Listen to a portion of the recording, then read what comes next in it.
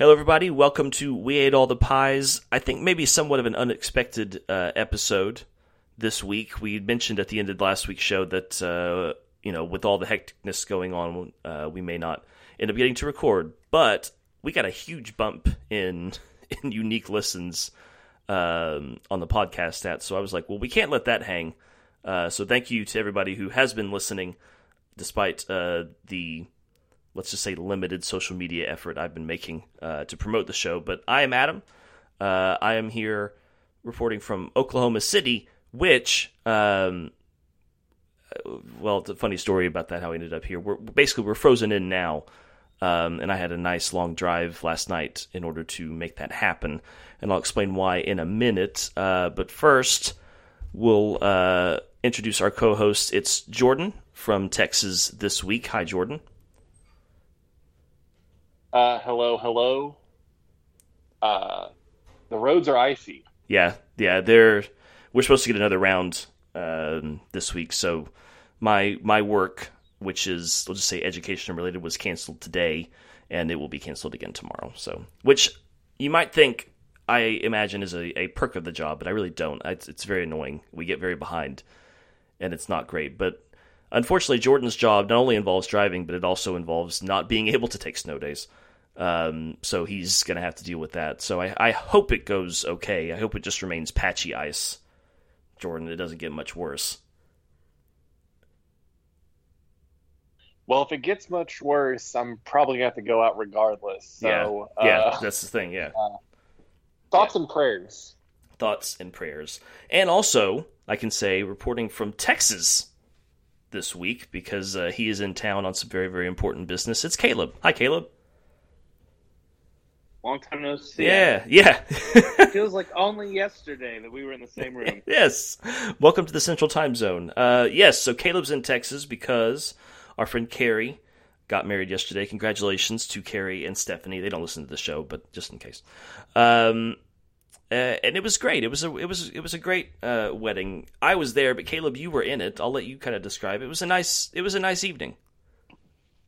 Beautiful wedding. Yeah. It was fantastic. A friend that Adam and I have known now for well over a decade. Yeah. So wonderful to get the gang back together. Saw a lot of old friends. Got to meet a lot of Stephanie's family, and just a wonderful party, dancing, some drinking, some great food, lots of memories made. And then I will say, because it was a Tuesday, the next day had to be up.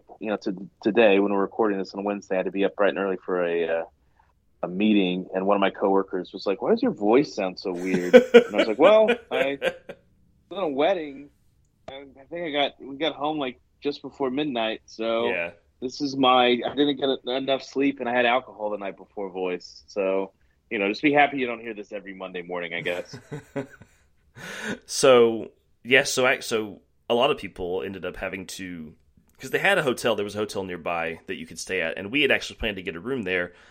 But with the incoming ice storm, basically, yes. They said this morning that if we waited, we wouldn't have been able to get out, and that was very true. I mean, our street right now is covered in ice. So the missus and I drove, started about 9:30-ish, I think, and drove straight through to Oklahoma City. We got home at about 1:30 in the morning, and it was it was very, very tough, but I mean, and it was worth it, and it was definitely worth it to drive back. But I'd rather avoid those late. I can't do the late night drives like I used to be able to do.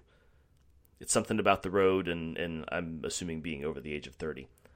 But I will say real quick before we get into the football. So Stephanie, who carried her family is Latino, and it was really fun because as they were doing the announcements, as the wedding party sort of came down the stairs and came into the rest of the ceremony, and the bride and groom, of course, came down and did the side door opens and a mariachi band walks in, and everybody at our table was just like, "Oh my God, yes, this is going to be fantastic." And it was. They were super talented.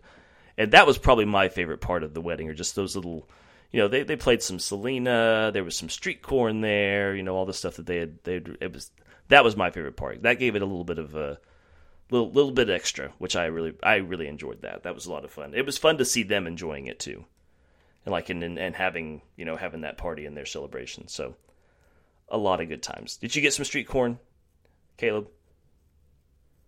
Fortunately, it doesn't work with the keto diet, but I will agree that's right. that the mariachi band was fantastic. Yeah. I'll say that when the DJ strayed more towards Selena and away from Lizzo, I just say there was more audience participation. Yeah, the dance floor got crowded when he put on some of those songs. So that was good. So if you have yes, Jordan. First of all, it's not street corn; it's elotes. Get that right. Okay, and second listen, of all, but it is. But that's what it is. I know, but I'm using the I'm using the white word for it. Okay, so people understand. And more importantly, Adam, so you're saying the best part of the wedding entirely was the mariachi band, No, not the entirely. fact that your friends joined together in a beautiful union, and the expression of love. It was the mariachi band, right? They were that good. They were very good. That good. They were very good. They did a cover of a Beatles song. They were fantastic. Yeah. And of course we're happy for them. We've told them that we were happy for them time and time again. I'm just explaining to our audience who might understand more of what a mariachi band is versus who Carrie is, that was a fun part of the wedding. But yeah, they did this one song, and one of there was a woman that was in the group, and she let out this first note that went on for I swear it was a minute, and then the song got going. That was amazing. So yeah, they were fantastic. That was a lot of fun. I kind of wish that we had an opportunity some way or some fashion to have a mariachi band at our wedding, but that's okay. Anyways, so you've probably been paying attention to what's been happening in Eastern Europe, and football's such a big sport that it is being impacted by this, so we say, pivot towards World War III. I won't go too into details about what exactly is happening. Obviously, everybody knows that Russia's threatening Ukraine. They've recognized part of Ukraine's territory as independent, for whatever that's worth. And there are some consequences to that when it comes to the football. So first, I'll mention an ongoing consequence, which is the club Shakhtar Donetsk, who since 2014 have not been able to play in their home stadium. So they've been playing in it's either Kiev or Lviv, or maybe a combination of the two. Since this conflict broke out, they haven't been able to go back home, and it's a real shame because it's a great club. They've won. I think they won a UEFA Cup. They had a lot of great players come out of there. Teixeira, Willian, who started at Shakhtar, Douglas Costa, now LA Galaxy's Douglas Costa. Fred was there for a while. Fred was there. Yeah, that's right. I think that's where Manchester United got him from, was Shakhtar. So definitely Brazilian flair, but I mean, you just talk about a star of Ukrainian football, especially lately, and it's just a shame that they haven't been able to play in their stadium, and so that's been going on.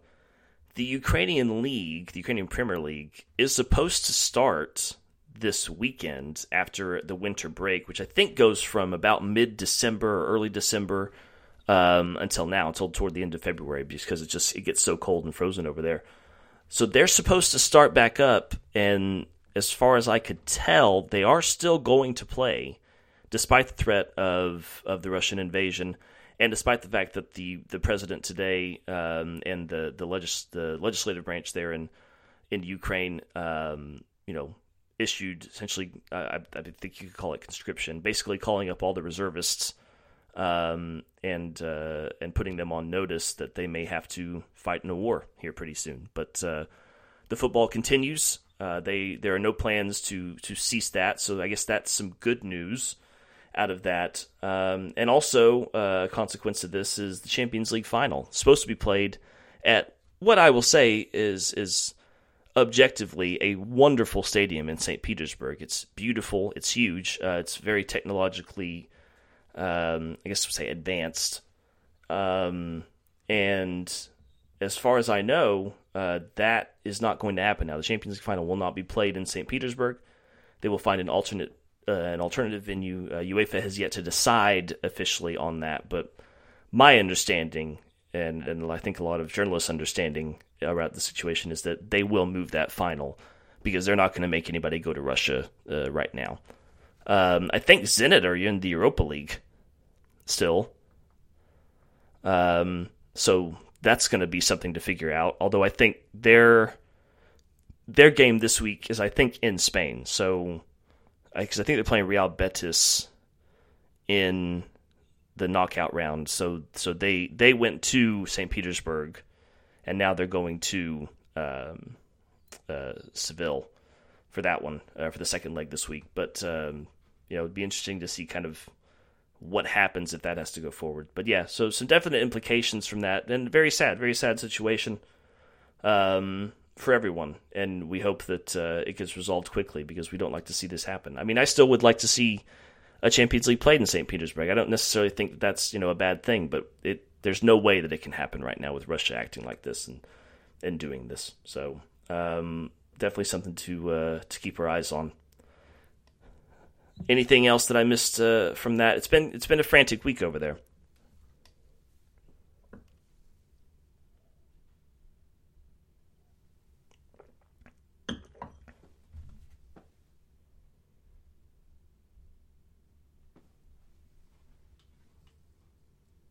Hello? No, Adam. Nailed it, buddy. Yeah, that was very concise and eloquent. You did a good job there, bud. Okay. Yeah, it's a shame. It's a real shame. All right, so very, very active week. In fact, I think the only place in Europe that there hasn't been as much activity and swinging from one side to the other as the Ukrainian-Russian border this week has been Tottenham Hotspur Football Club. So there's going to be two sides to this, because there always is when it comes to Spurs. So we're going to talk about the first one, which is a huge, just ground-shaking win for them at the Champions this weekend. So the big one on Saturday ended Manchester City 2, Tottenham Hotspur 3. 2 goals from the one-away striker, the villain, turned suddenly savior of the season, Harry Kane, set Tottenham on course for probably their most famous win of the season. Dejan Kulusevski opened the scoring off an assist from Heung-min Son. Good to see him getting back into form, because he also provided Kane's first as well. And then Harry, actually, he almost had a hat-trick had it not been for an offside call on Kulusevski there in the second half. City, they bossed possession. They had a lot of shots. And I'm not going to lie, it looked like at one point they were just going to eventually overwhelm Spurs. They were very defensive, and I just thought, there's no way they're going to get out of this one. But a stoppage time winner from Harry Kane secured that result for Tottenham as they try for a Champions League spot. That took a dent today. This is the first defeat for Manchester City since the last game of the round, the group stage round of the Champions League. They lost to RB Leipzig, but they were fielding, their bench and second string. By that point, they were already through the next round, so they didn't really care. And it's their first defeat in the league since October, when they got turned over by Crystal Palace also at home, sensing a theme here. It's also the first league double for Spurs over City since the 15-16 season. Man, Harry Kane. I mean, talk about a turnaround for this guy. Almost going to City in the summer. Then, looking like he, basically had the look of a striker who you wondered why City wanted him in the first place for most of the season. He's got 6 goals this calendar year, and he is starting to look like the type of player City would want to spend £150 million to get. And it's funny. It's just funny to think about how different all of this would be, and perhaps how far ahead City would be right now in the title race had Kane gone to City, had that deal worked out, and not been at Tottenham. But he's carried them in a lot of games this season. and he made the difference here. Wonderful, a fantastic, entertaining game, wouldn't you say?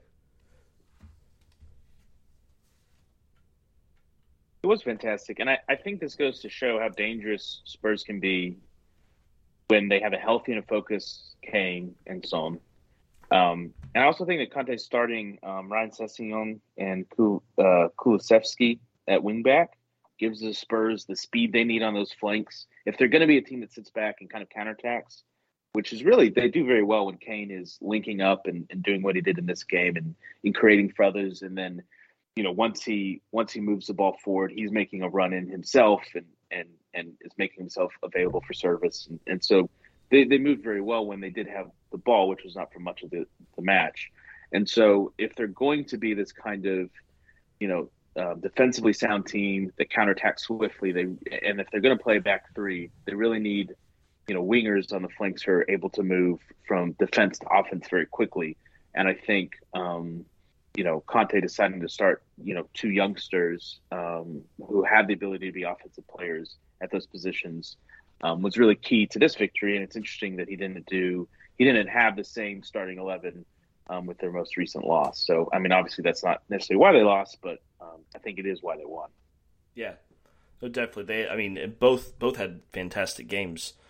Obviously, Kulusevski getting the opening goal. And Jordan, you've mentioned this before, that there's a formula to beat City, and it seems like Spurs found that this afternoon. Yeah, it's a very simple formula, actually, but you just have to have world-class players in order to execute it, because it's simple.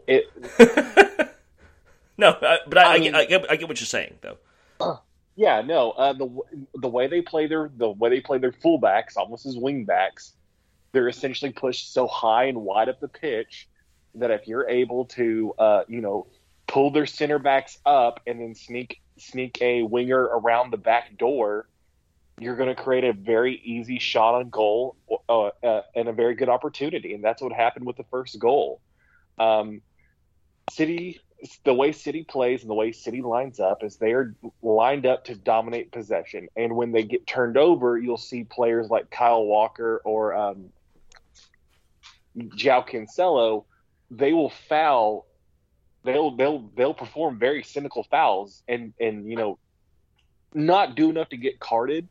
But that's what their goal is on, when they get turned over, is to maintain possession or not have a fast break occur when they're out of position. So I think they lead the league in tactical fouls in situations like that. But like I said, it's a very simple way to counter them. It just takes world-class players to do it. And Harry Kane is a world-class player. Yeah, he was instrumental. I mean, dropping back into the space, getting the ball, and then immediately looking to play it wide because, like you say, Caleb, they had those fast players out wide, and they knew that was going to work. Conte impressed me this game because there was at one point I thought they're sitting way too deep. They're just inviting this pressure on, and at some point City are going to score. And, of course, they did. I mean, that's what happened. City took the lead. No, they didn't. City did come back. And it was a penalty. Let me start over. So Kulusevski scored. Gundogan got the goal to equalize for City. Kane scored to make it 2-1 to Spurs. And then Mahrez scored a late penalty, and I thought this was a penalty. I didn't think there was a whole lot of controversy about it. Christian Romero diving low, his hands up over his head. The ball hits his arm. But when it's in that position, I just don't think that you can avoid calling a foul there.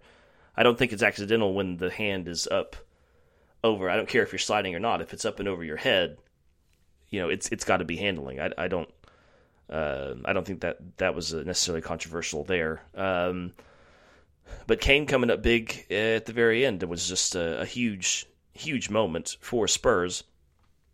And one of those moments that you would think would cause you to seize momentum and move on from there. Tottenham had lost, I think, 3 in a row at that point. And I don't know if Antonio Conte has ever lost 4 matches in a row in his managerial history. But after today, it's one win in the last 4 games, I think, or 4 defeats from the last 5, because Burnley beat them at Turf Moor 1-0 in today. This, by the way, was the makeup game for the one that had to be canceled earlier in the season due to snow up in Burnley and across Lancashire. And that was the one where the Dallas guy, who was a Spurs fan, went over there, and they made this whole big, 26-hour journey from Dallas over there, only to find out that the game had been canceled. So the conditions weren't great. The rain-soaked pitch certainly impacting the match. But to go from beating the top team to losing to one of the bottom teams, I guess, is a huge roller coaster. And what was interesting, I would say more so than the result, is what Conte had to say after the match, basically saying, maybe this means that I'm not such a good manager. I think the Tottenham board will maybe have to, meet and talk about this. I mean, he essentially sounded like a guy who wanted to be fired and wanted to leave. It was very bizarre. Because honestly, I mean, it's not a great result today, and I know they've suffered a lot of defeats, but I don't know. I don't think he's been doing such a bad job. They went on a nice run of games there. It's only lately that they've been struggling. So this was really bizarre for me, and I don't really know what's behind it other than, if we remember back last summer when Spurs were looking for a manager and the search went on and on and on and on and on, they apparently reached out to Conte and he said no the first time around. And then he came back and said yes. Maybe he's starting to regret that decision? I don't know. I'm very interested in what's going on here, because it looks like Conte's asking to leave, basically. I think it'd be that. I think it's also maybe just a little bit of how it's always tough. I mean, clearly he was very frustrated. That's a really poor loss. And clearly they have to turn right around and do something again. Sorry, my microwave is going off. I thought that was Jordan's truck backing up. No. So, I mean, I think that, I mean, obviously that's concerning when your manager is saying those kinds of things, but I also think that this is just, I think it was more frustration than maybe a calculated, I'm going to have to get out of here, kind of thing. This isn't working. I think he was just clearly very frustrated. And it's got to be tough after you beat City and then turn around and can't be one of the worst teams in the league. It just, I mean, that feels more like a loss that's on the manager than anything else. And so maybe that's why he's taking it, as hard as he is. There was one interesting, and some of this might be down to translation, but there was one interesting comment that he had, which is he basically said at Tottenham, the managers change, but the players stay the same. And it was just very strange. Like, it was almost like there's something wrong at the club kind of comment. Or maybe he was just saying, the players are the same, but it's the manager who gets changed around or that changes because he doesn't do that good of a job. I don't know. I don't know what he was saying, but it was just kind of strange. I didn't know if he was putting on the players or if he was basically just saying, this club kind of have a history of this, which they do. We've been over that here on the podcast, but it was just, and he seemed to have some interesting comments following the January transfer window. He felt like maybe he wasn't being given, the money that he wants, which is kind of the Conte style. He goes in and says, give me this money and I can get these players and we can make it work. And if it doesn't happen, then he kind of gets turned off and he leaves. That's exactly what happened at Inter this summer. He said, I want to do championship. Give me some money to spend more players. They said no. He left. So, I don't know. I don't know how much of this is Tottenham, how much of this is Conte. It's going to be interesting to watch as we go forward. Because like I said, Tottenham they're chasing down 4th place. This has been a hiccup, but I don't think they're necessarily out of it. They still have a lot of games in hand, which we'll go over a little bit later. All right, on to the next one. Manchester United. Adam? Oh, yeah, sorry. Go ahead, Jordan. I completely forgot about today's match between Burnley and Tottenham. That was the makeup match for the snowstorm. I thought that was just another COVID match that Burnley had to make up. I completely forgot they had to make up one because of the weather conditions at Turf Moor in early December. Yeah, that was before all the COVID stuff. Like that was like they had that canceled, and I think they had they Tottenham couldn't play that match. Then they played one more, and then the next week after that one was the wrong game that they couldn't play because they didn't have enough players. So it was like miss, match, and then COVID. So and then that whole thing, which feels like forever ago now. Battle of Ellen Road was this weekend. Leeds 2, Manchester United 4. Despite an epic Leeds comeback in the second half, Manchester United hold their nerve to go fourth. They are 4 points clear now of West Ham United at a rain-soaked Leeds. Harry Maguire, Bruno Fernandes, giving United a 2-0 halftime lead. But 2 goals in less than 2 minutes from Rodrigo and Rafinha made it look like yet another Manchester United collapse under Ralph Rangnick. Was inbound, but Fred gave United the lead back in the second half. Anthony Elanga then sealed the deal in the 88th minute. He's been looking good lately. He scored today in the Champions League against Atletico Madrid. Very, very important away goal for Manchester United. To me, it still felt like this was one of those for Manchester United. They didn't, again, not putting together a full 90 minutes. They have, some moments of madness there in the second half and let Leeds back into the game. If you take a 2-0 lead into halftime, that should be it, especially if you're Manchester United. And it was almost not. But, give them credit. I mean, they pulled off the win and they got out of this one. And pull it together. So into fourth place, I would say looking pretty good for Manchester United now.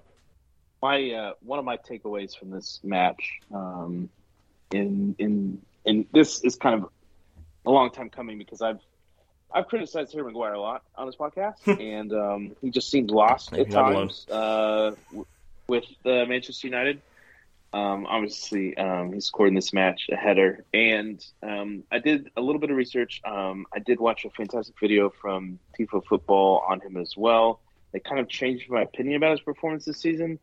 And I think one of the reasons, and this is not me, this is what I've read and watched, but basically one of the reasons that experts kind of say that Maguire's looked as poor as he has is because of everything that's being done around him. United is asking Maguire to run up and score in set pieces. They're asking him to launch their attacks, which are almost exclusively on the left-hand side of the pitch. They're asking him to defend higher up because they're having to use their fullbacks in attack more because they, for whatever reason, because of the way that structurally, they're limited. And so, without he's just having to defend a good bit of the pitch. And that's one of the reasons why you have someone who is, a world-class defender and a national team player look so woeful at times because he's having to do everything. And that's really, he's a good defender, but he really can't do it all. And if you want him, defending a huge amount of space, also scoring in set pieces and also launching attacks, that's just too much for really anyone to do, but particularly Maguire. Sorry, Harry. Hopefully United can get their structure figured out and you'll start looking better. I would always say, generally speaking, that, it's hard because when you're a defender, and I think especially when you're a center back, if the other team scores, it's very easy for people to point the finger at you.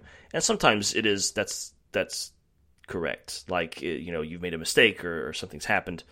Actually, the goal for Atletico today, João Felix, it was a wonderful ball played in. Atletico played Manchester United today in the Champions League. It was a great ball played in from the left. And João Felix he sort of just sprinted in front of Maguire and headed it in for the opening goal. And it sort of made it look like, well, what was Harry really doing there? But I do think good teams, you defend as a unit. Like, that's the key. You can't, two center backs are not going to hold off an entire attack. So you defend as a unit, everybody's involved. The midfielders drop back, they relieve the pressure. You make sure your center backs don't get exposed a whole lot. And so it's always a little weird for me when center backs get criticism because I'm like, well, but it's a team effort to defend. That's the team that defends well is going to win well. So, but yeah, that's some really good points, Caleb. Jordan, talking a little bit beforehand, you had mentioned, a good win for United, but it was unfortunately marred by another incident of fans maybe acting not quite the way that they should be acting.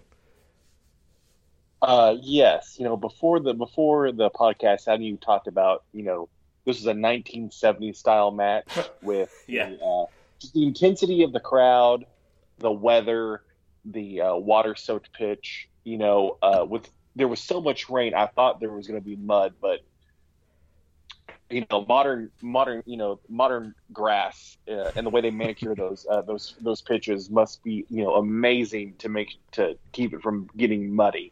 Credit to the Ellen Road grounds crew. They did a wonderful job. Like I said, it was like it felt like the 1970s, and it did when Anthony Elanga got hit with a coin. I say coin. It was a foreign object from the stands. After the Fred goal, which speaking of that Fred goal, that should have been a Paul Pogba goal, but it seems under Ralph Ragnick that Fred has found a little bit of new life. He seems more energized and more, sure in what he is doing. He doesn't look as lost in the midfield.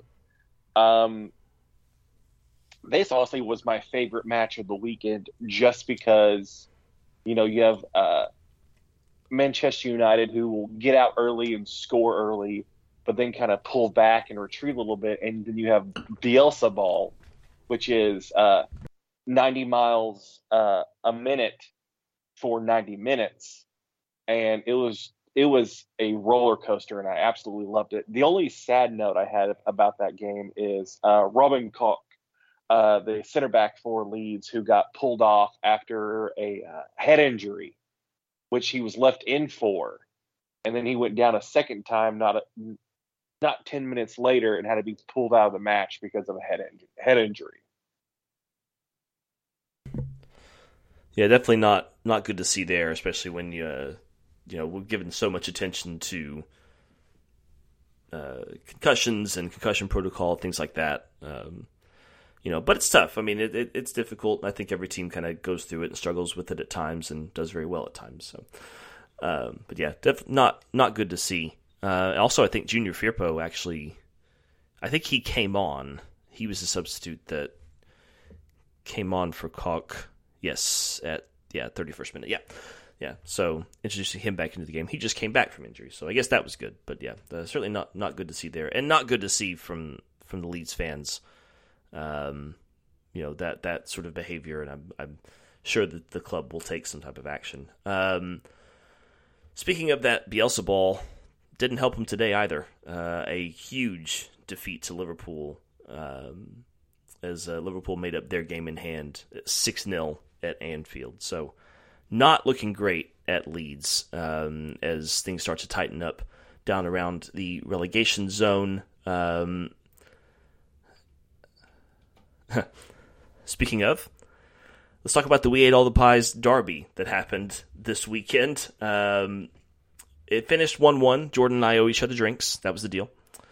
And we will certainly do so. Craig Dawson used his head this time to power West Ham into the lead after, it was pretty dominant start by Newcastle. Looked like a typical West Ham job for a moment until Dawson pulled him out. But West Ham being West Ham, a moment of madness leading to the equalizer. Declan Rice's header went about 90 degrees in the opposite direction to where he wanted it to go. It dropped pretty nicely as Joe Willock reached around Dawson and taps it in off the far post just before halftime, sucking all the momentum out of that one and leading to not a great second half from West Ham.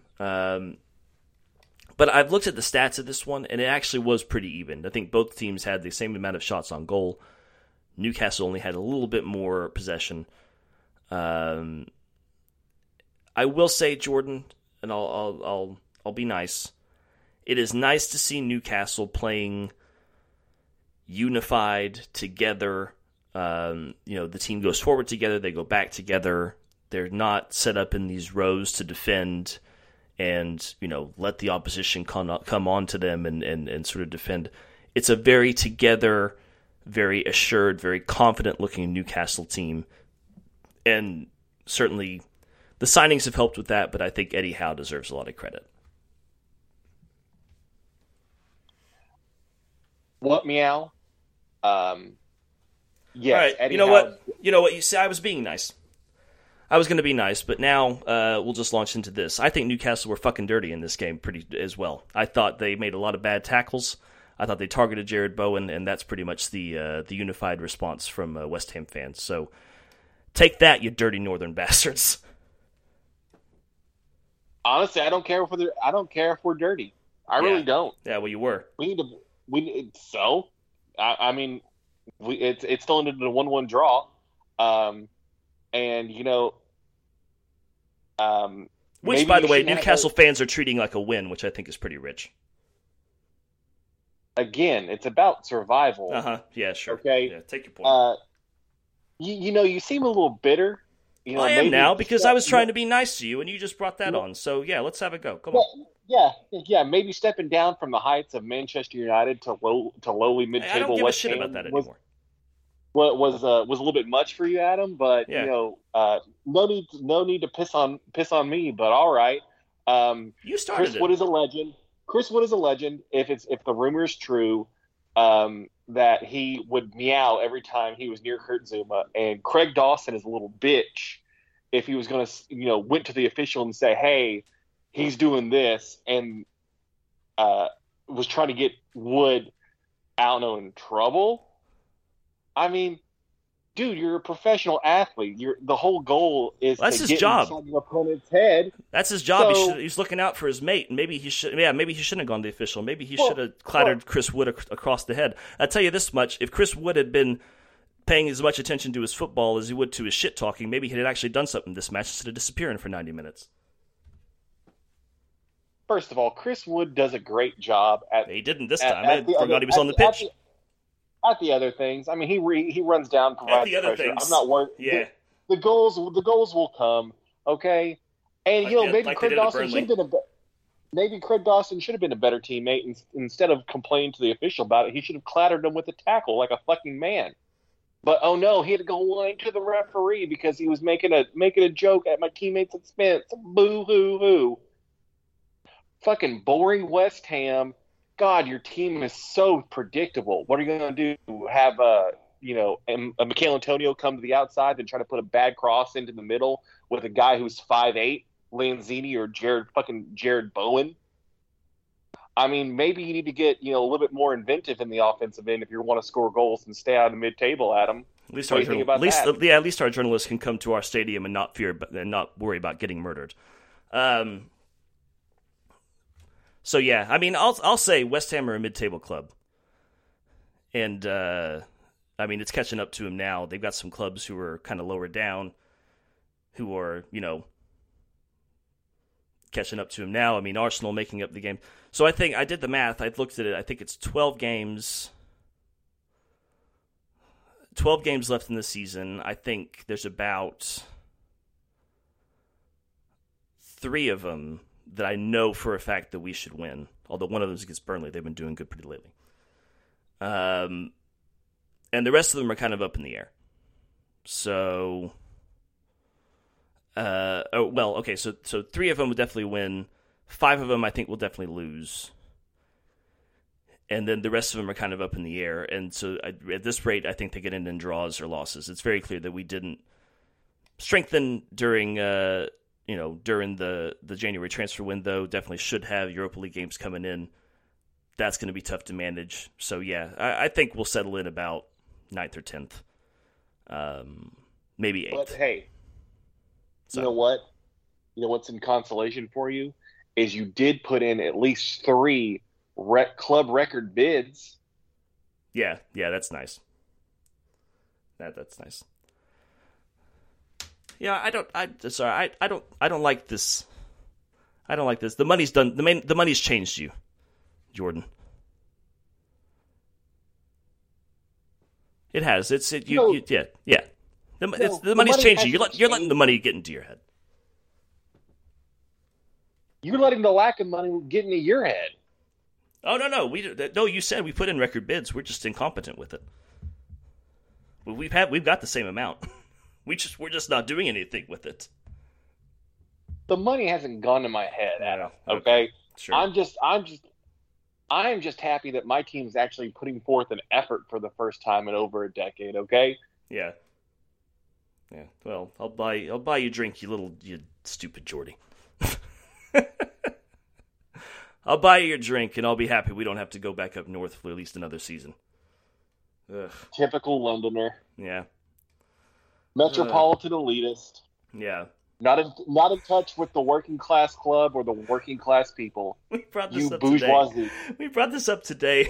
You mentioned that because we were talking about how we could do this podcast because I didn't have as much work tomorrow. I mean, I can do some stuff from home, but because of the snowstorm, and of course Jordan can't because his job requires him to be out on the road and do those things. He mentioned how me and Caleb were the bourgeoisie.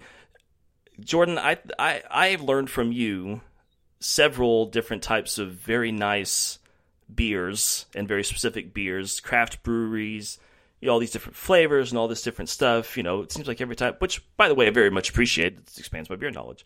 And then also, I know that there's a special kind of Starbucks store where you can get this special kind of like high-end coffee and things like that. I learned that all from you. So don't give me the bourgeoisie. Well, I mean, you enjoy some bougie stuff every once in a while. Well, I mean, I am a millennial, so I am a millennial, so I have wasted my 401k and whatever future I have beyond retirement on avocado toast. So I mean that just fits right in my wheelhouse. Yeah, it's not late stage capitalism's fault, Jordan. It's your $5 Starbucks drinks. That's why you don't have a house and 2 cars. No, if y'all were to see what's going on in the podcast dungeon right now, my wife is sitting across from me and is just giving me such glares of disrespect and just what are you talking about this whole time? It's hilarious to watch me podcast. Oh man, you do have a house and 2 cars though, right?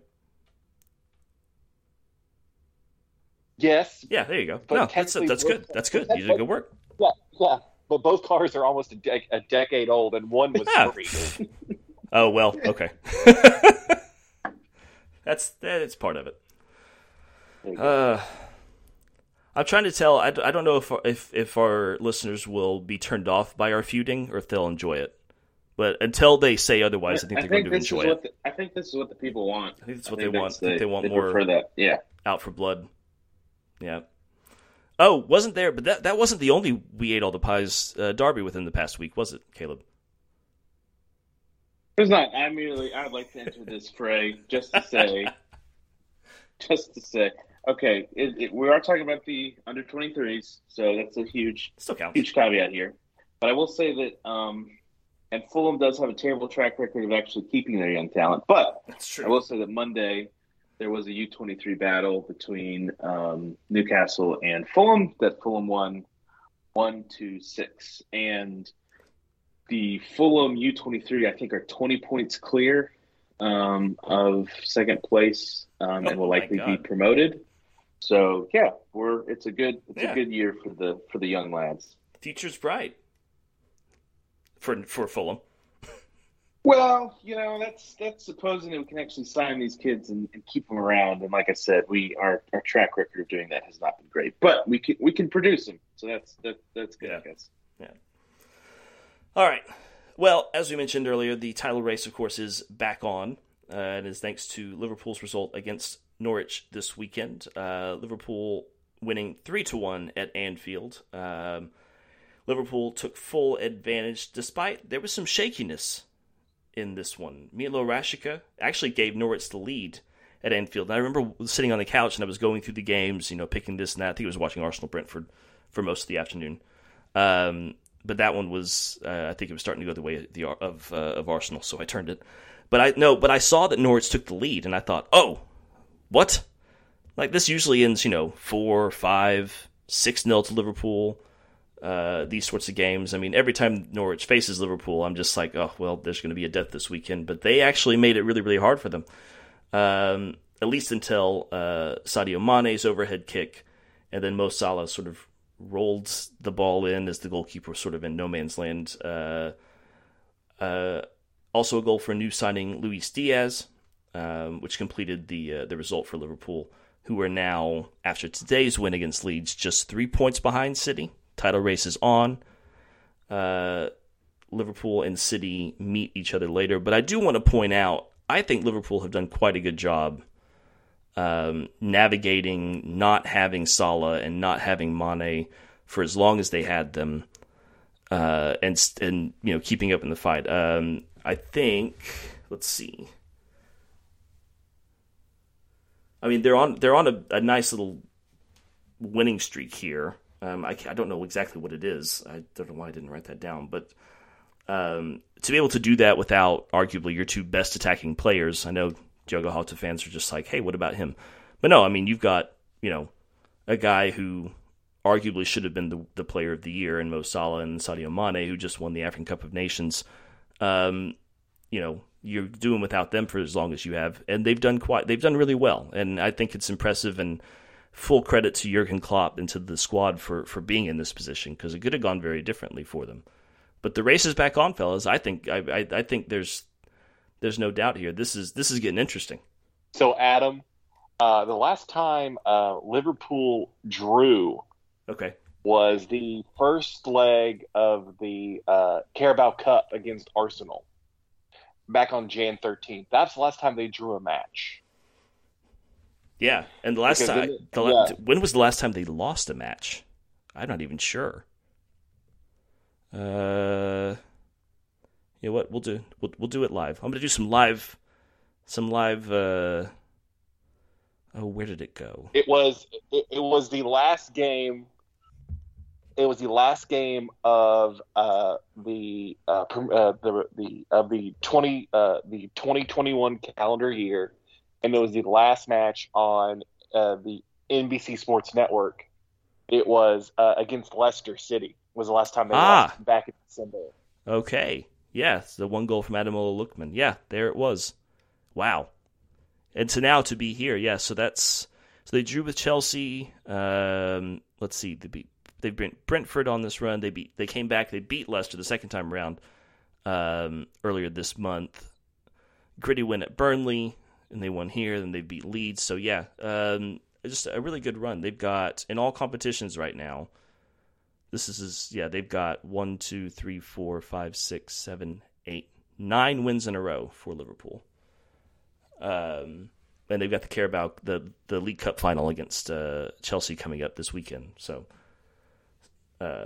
yeah, looking very, very good for Liverpool. Also, another one in the top 3, Chelsea beating Palace this weekend by 1-0.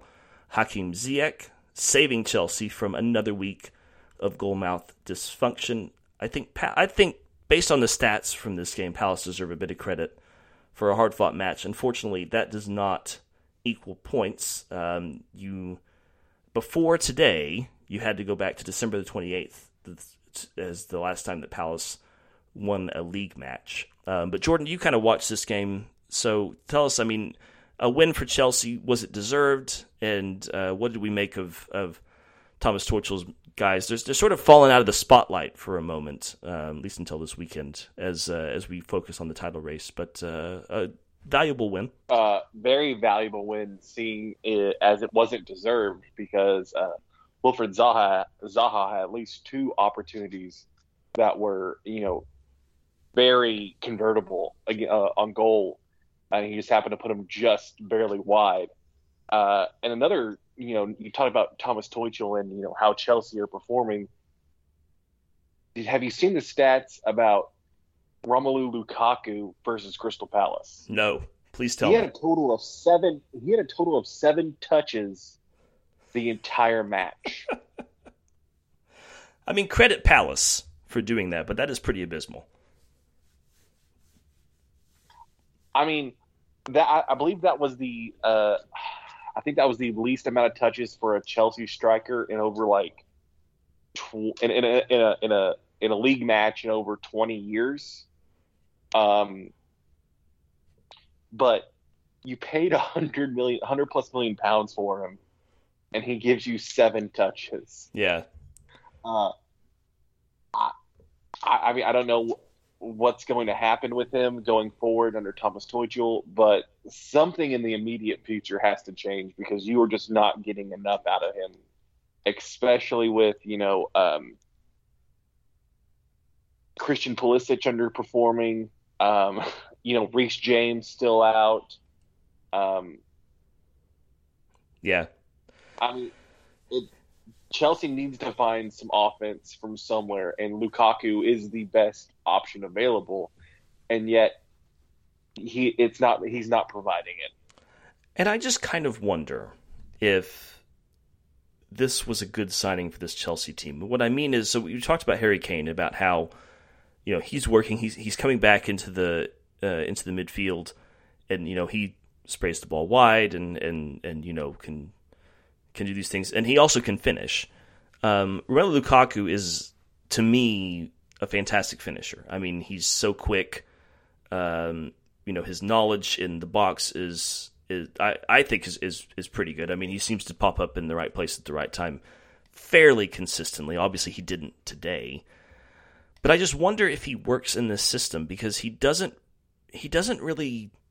He's not the type of player who's going to contribute in an attacking move. He's going to finish an attacking move.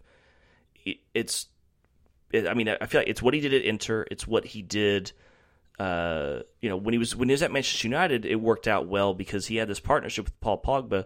Pogba's a provider. Like he can find the killer ball. Lukaku is the guy who's on the end of the killer ball. That's how that works. And so when he's in this Chelsea system, which I think involves, a lot of build-up play and some passing, I just don't see him really fitting into that unless they can give him good service, which they obviously didn't today. So, yeah, I mean, he's got 5 goals in the Premier League at least this season, which isn't a whole lot, but let's see, 2 more goals in the Champions League this season. So I mean, he's getting the goals. And I know he had injury layoff, but it's just weird. It's a weird situation. You had the interview, obviously, but I tell you, a player that's rising, Jordan, is Hakim Ziyech. I mean, he's looking great. No, he is looking great. He's actually providing, what Tuchel kind of wants. And the 2 players underneath the center striker, coming in shallow, yeah. Controlling the ball in transition, then when needing to, getting out wide to provide width, allowing for the wing backs to get up and provide the overlap. Ironically, he is just retired from international football at the age of 28, I believe. He will no longer play for the country of Morocco. Yes. So he is a bright spot, in this Chelsea team right now, in terms of going forward. But like we've talked about, they just need more. It needs to come from somewhere, and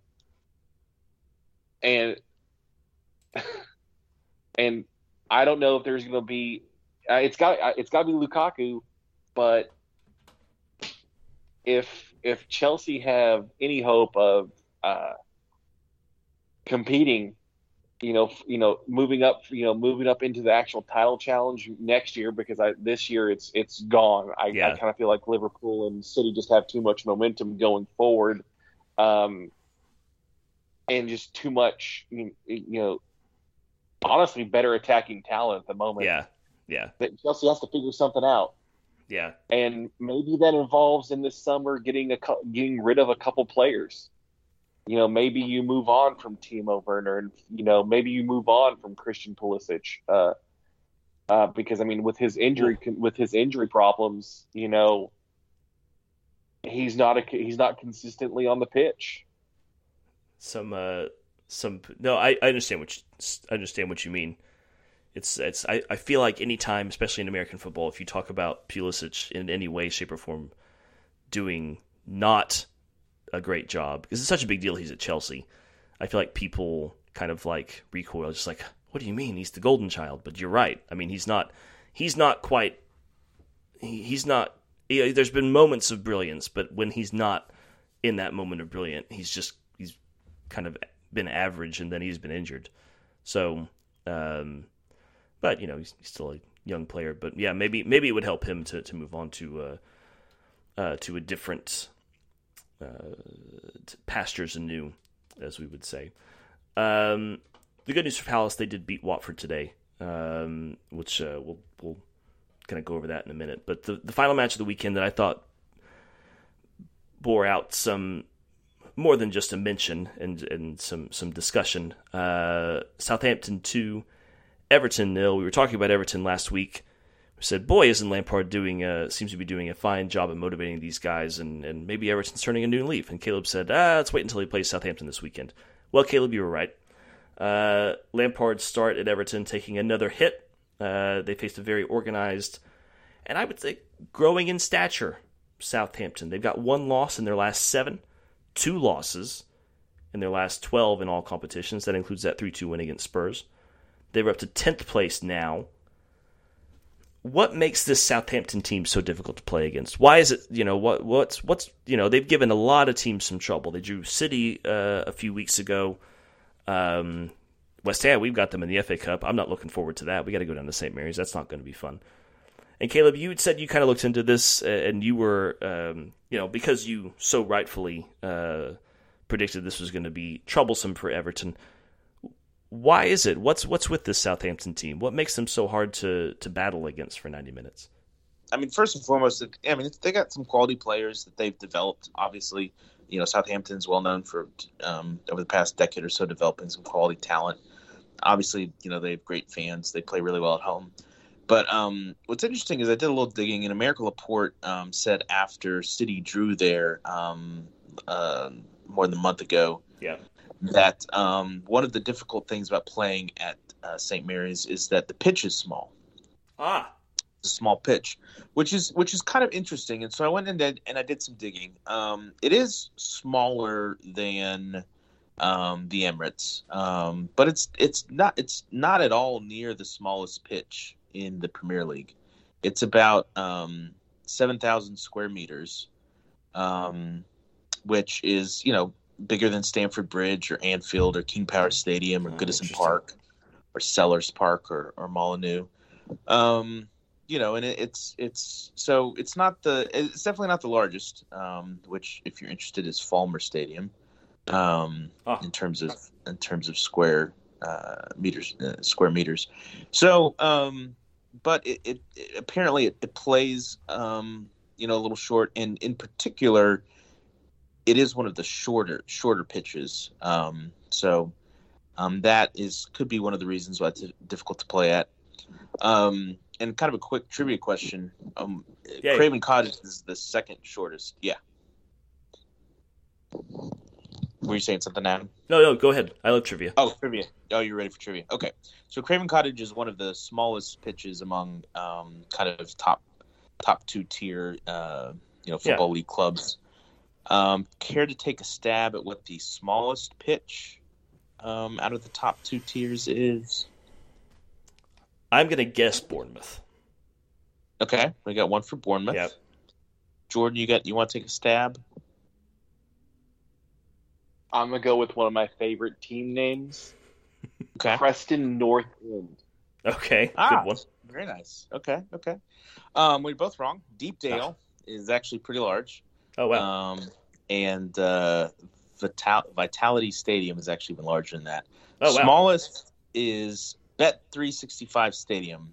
Stoke. Is the play. Of course it's Stoke. Tied with Molineux. So those are the smallest pitches. So anyway, interesting. All that being said, that some who have gone and failed at St. Mary's have complained about the pitch size and particularly the length. So that seems to be turning out well for the Saints. Interesting.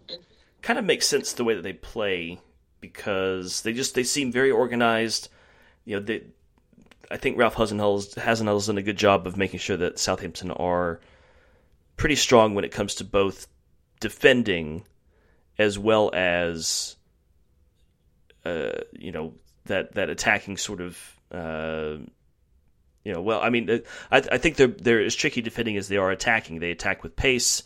They've got a lot of different options, but then when they defend, they're very, very well organized. And those two things don't usually go together. If they do go together, you usually have teams that are sort of more on the top end. And so it just seems like the only thing that was left for Southampton to get right was their consistency, and they've found it here. But you mentioned the players that they have. I mean, you think of the players who have been doing well this season. Armando Broja has been fantastic, and a nice acquisition on loan from Chelsea. Che Adams has been having good. Stuart Armstrong, after he's come back from injury, is looking wonderful. And then, of course, a very informed James Ward-Prowse. And he's talked about every season, and I'm so surprised that he has not moved on to a different club by this point. But, I mean, he's Mr. Southampton, and he's been doing a wonderful, wonderful job. If I remember correctly, did not get the go-ahead for the Euro 2020 squad for England last time around, but I just wonder if Gareth Southgate might pull that trigger at this rate for 2022, because he is looking very, very good in that Southampton midfield. A few extras that we didn't quite get to. Burnley, we've been talking about how well they've been doing lately. 3-0 against Brighton, which is... I don't know. Anytime Burnley scores a goal, I think it's impressive. The fact they scored 3 is just sort of strange. Villa, very interesting defeat to Watford this weekend. Didn't really see that coming. I didn't think it would. And if you watch the match, you probably also wouldn't see that was coming. There were times where Watford seemed pretty pinned back, and Villa were going to go on to win it. But Emmanuel Dennis, once again, proving the difference. Unfortunately, cancelled out by that defeat to Palace today. Arsenal with a 2-1 win against Brentford. And then Wolves, we should talk more about Wolves next weekend. But a 2-1 win against Leicester, very, very important win for Wolves, and piling more pressure onto Brendan Rodgers. Any extra notes about those games? Anything that I missed, or any closing points from the weekend's matches?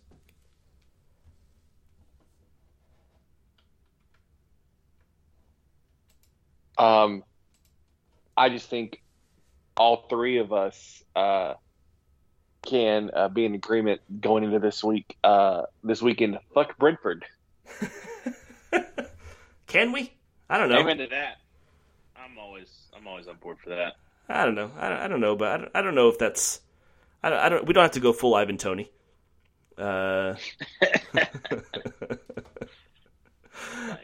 Some midweek results. I think we may have mentioned these earlier. Of course, Burnley beat Tottenham by 1-0.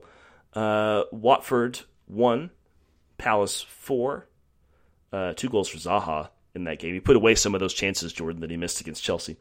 And then Liverpool 6, Leeds 0. 2 goals each for Sadio Mane and Mo Salah. So, I can get my computer to work here. The Premier League table, after all that, looks like this. So, like I said, Manchester City and Liverpool are now even on games played at the top. City ahead in first, but just by 3 points. And, if you were curious, they play each other on April the 9th. So, the weekend, I think that might move for television coverage, but the weekend of April the 9th, keep that in mind. That is when the epic top-of-the-table clash between Manchester City and Liverpool is scheduled to take place. A lot of football to be played between now and then, of course. Chelsea are in third with 50 points. Manchester United with 46 points in fourth place. Chelsea do have a game in hand. Everybody else in the top four has played 26 times. They've only played 25. And they will not make that up this weekend because they played Liverpool in the League Cup. West Ham have dropped down to fifth. Probably won't be there for very long. 42 points for them. Arsenal in sixth, but they have 3 games in hand. They've only played 23 times this season.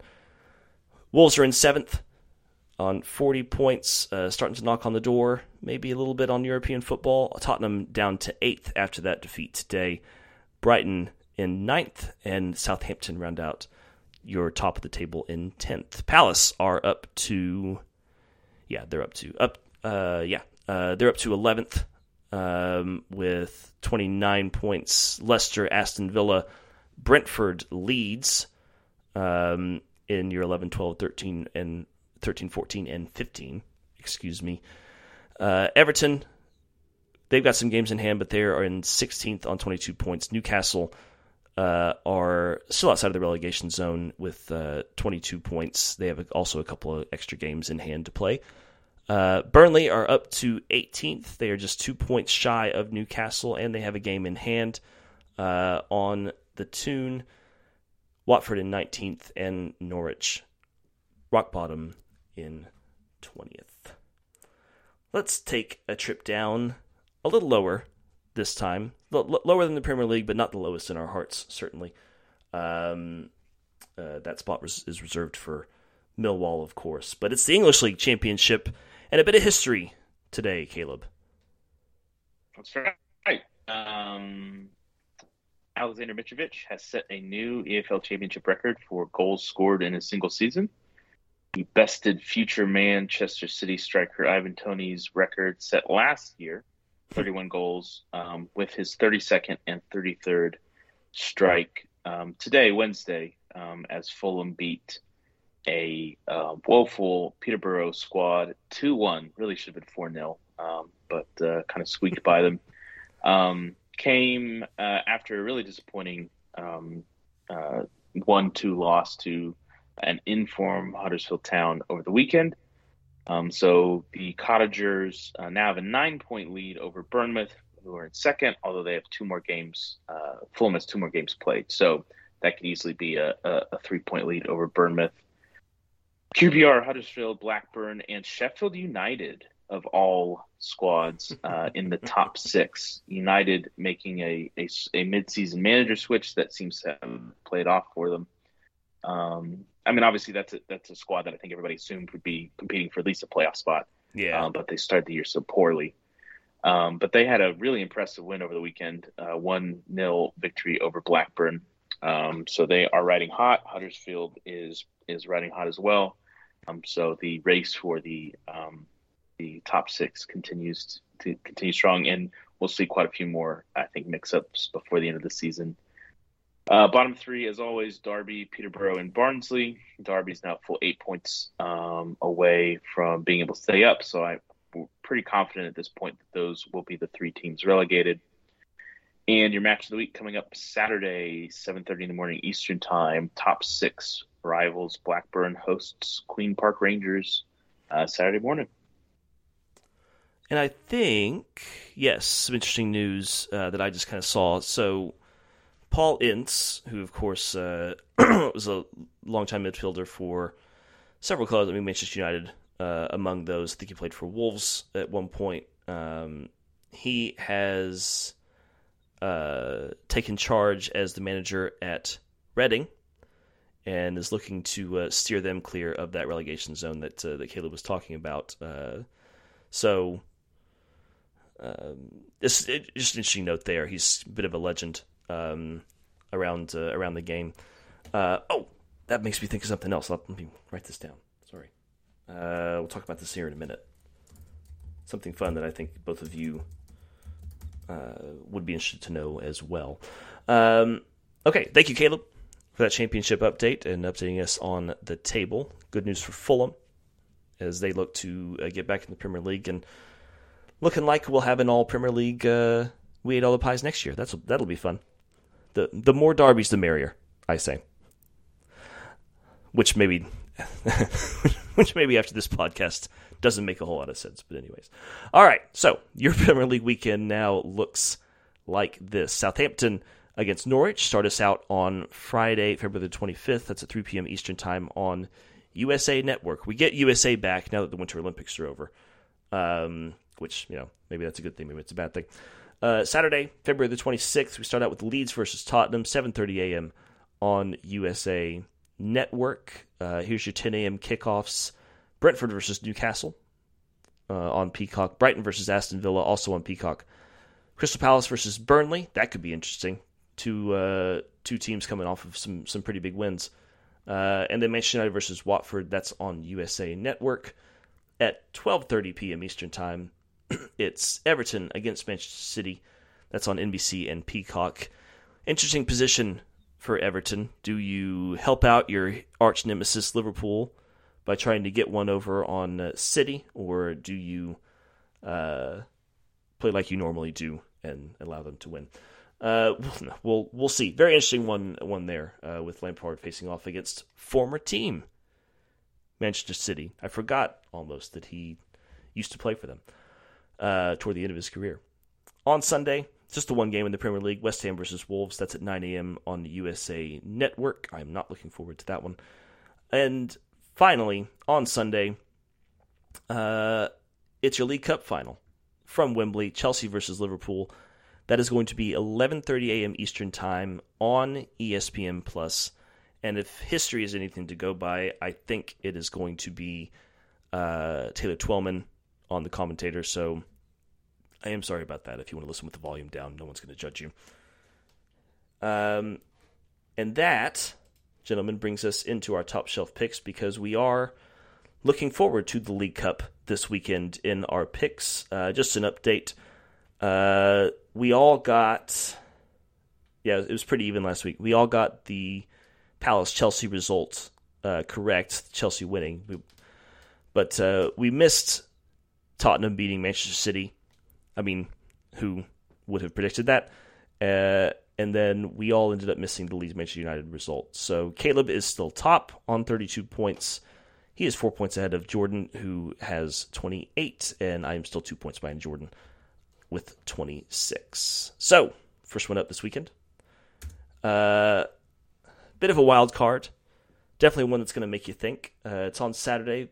Brighton versus Aston Villa from the Amex down on the South Coast. These are two teams that have kind of been stuttering a little bit lately. And I'm up first. Why did I do that to myself? For predicting this one. I think that loss last weekend for Brighton was a bit of a blip. I'm going to go 2-0 to the goals. I think they're going to get it right this time because Villa are struggling right now. So I think Brighton comes away with all the points from that one. Jordan, you are next. What do you think is going to happen on the South Coast between Brighton and Aston Villa? I think it's going to be 1-1. Yeah, that's going to be a draw. That's now that you say that, it does sound like it'll be correct. That's a pretty good prediction, I think. And Caleb, looking to still be our leader after this weekend. Brighton versus Villa. Yeah, Brighton they've not defeated Villa in they're winless in their last 5 home games against Villa. And Villa won 2-0 in November, but which was surprising. But that was back when I think Villa had its little Steven Gerrard. I think it was his first match, so they got a little Gerrard bump in that match. But neither of these teams are playing very well, and I could see this going kind of either way. Just for chaotic purposes, I'm going to say 2-1 victory for Villa at Brighton. We'll just see if history can repeat itself. All right. So a bit of relief and the pressure let off for Gerrard at Villa, says Caleb. Up next, it's on Sunday. We hadn't done a West Ham prediction in a while, and this is a big match. I think if West Ham can somehow, by some miracle, some way, manage to get anything out of this match against a red-hot Wolverhampton Wanderers, it'll go a long way toward the European ambitions. And it's tough for me to predict because the Wolves have been so good. They are away from home. West Ham have been shooting themselves in the foot lately. But first up for the prediction here between West Ham and Wolves, Jordan. Do Wolves continue their hot streak here in 2022? Yes, and Adam, unfortunately, it's a 1-0 Wolves win. Yeah, that wouldn't be too bad. Caleb, West Ham versus Wolves. Yeah, this is tough. No team has the Wolves have not beat any team as much as they beat West Ham in the Premier League, which you can take that either way. But Wolves have not had a ton of luck in the Premier League, but their best luck has been against West Ham. I actually think this is probably going to be a draw. Even though Wolves are playing really well and West Ham kind of has stumbled, I still think there's a lot of talent in West Ham. So I'm going to say 1-1 draw. Hammers secure a point. I'm going to agree. I think it'll end. I kind of thought draw, hopefully, maybe, fingers crossed. So I'm going to predict a draw. On current form, I just don't think West Ham are in a mood to win this one. But, hey, I mean, I would be happy to be pleasantly surprised at this rate. So, yeah. So 1-1 is also my prediction. And finally, the big one. It's the League Cup final on Sunday. Chelsea versus Liverpool. First silverware of the season is up for grabs. Chelsea not doing great this season, but they always seem to show up for these final games. It's just something about this team.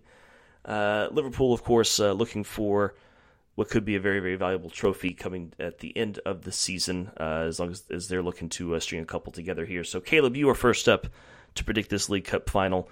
What do you think? Man, Chelsea loves nothing more than winning these kinds of trophies. The world champions, I believe, as they are calling themselves. That's true. They are the world champions now. That being said, Liverpool is playing fantastic football, and with Salah and Mane back in the fold and in the starting 11 after AFCON, I find it hard to believe that they're not going to come in and win. I think this is probably even 2-2 going into extra time, and I think Liverpool pulls this off in extra time. So I'm going to say a 3-2 victory for Liverpool. Interesting. 3-2 after extra time. Very specific. I like it. Yeah. I was thinking maybe Chelsea, and I may hate myself for this, for not going with my gut, but I'm going to go with Liverpool. I'm going to say it's a 2-1 win for Liverpool. They've just been so dominant lately, and I do think that they'll be up for this one. I think that battle between Lukaku and Van Dijk, and Matip and Konate, whoever's next to him, is going to be really, really interesting. I've watched just for that. But I do think Liverpool are going to come out as 2-1 winners. Jordan, last certainly not least, Chelsea versus Liverpool. What do you think?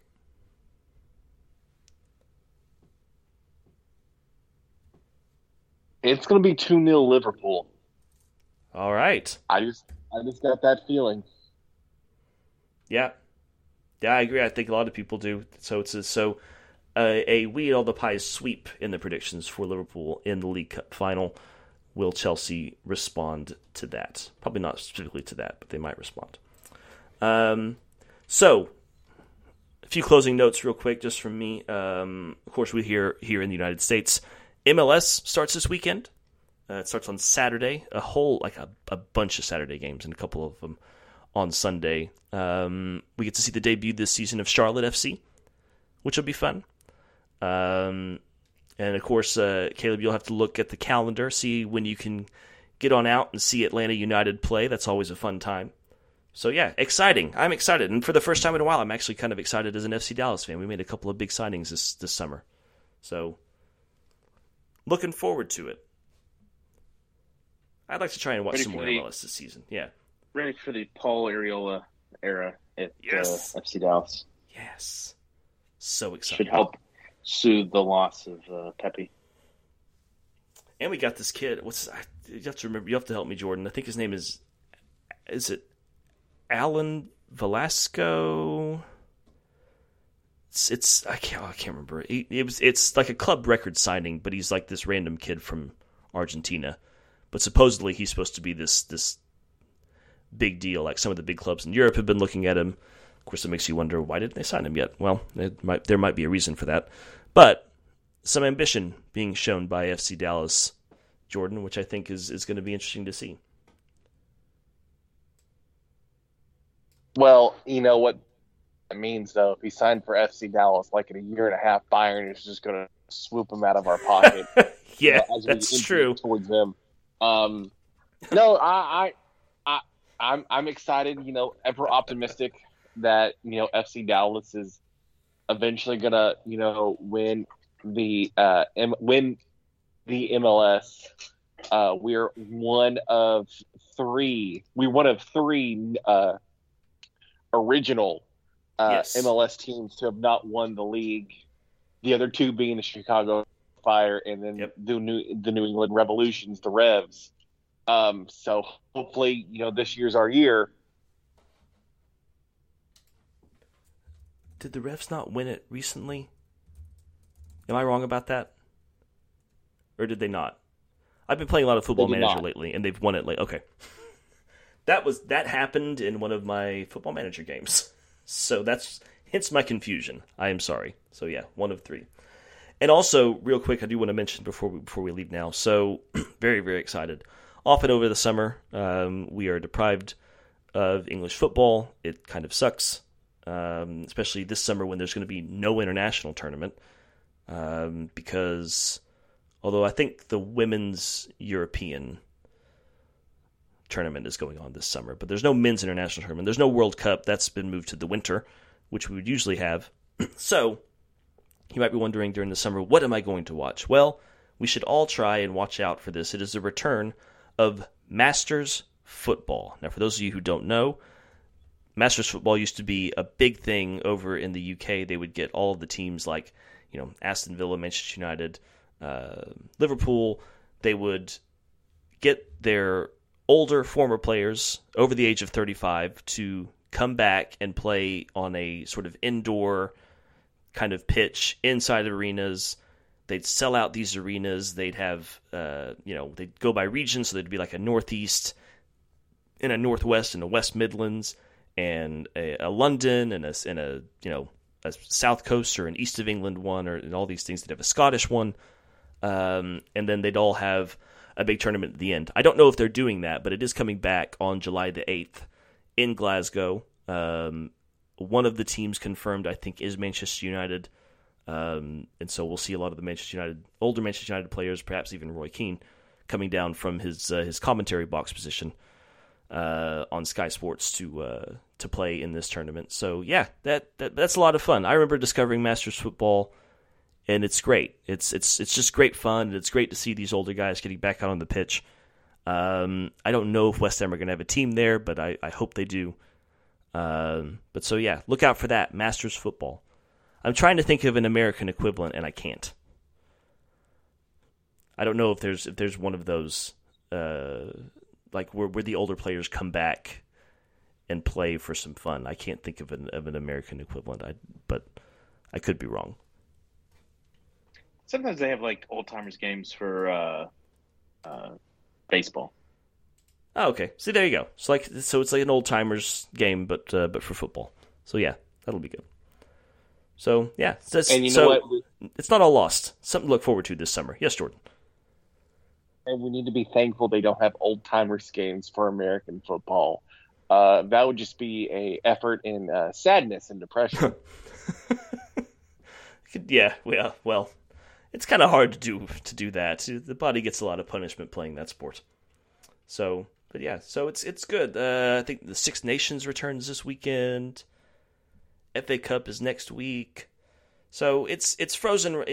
Maybe it feels a little, I don't know. Champions League was this week, so still a high time for football. Still exciting, and we're here to cover all of it. So, thank you again, gentlemen. Caleb, it was great to see you yesterday. Wow. Yeah. Felt like a weekend. It was a wedding. It did. So yeah. yeah. Yeah, that was goodness. And now that the MLS season has started, Jordan, we're going to have to find an FC Dallas game to go to. Yes, we will. Yeah, yes, absolutely. We will for sure. Absolutely. All right, Jordan. You want to sign us off? So I will see y'all. I will see y'all in the front lines of battle, as Russia has now been asked for military intervention in the breakaway Ukrainian territories. So let's go get our helmets, our M1 Garands, and our bayonets, and let's go eat some pies, guys. Let's go eat some pies and try and find out what year it is. All right, everybody, stay safe, and we will see you next week.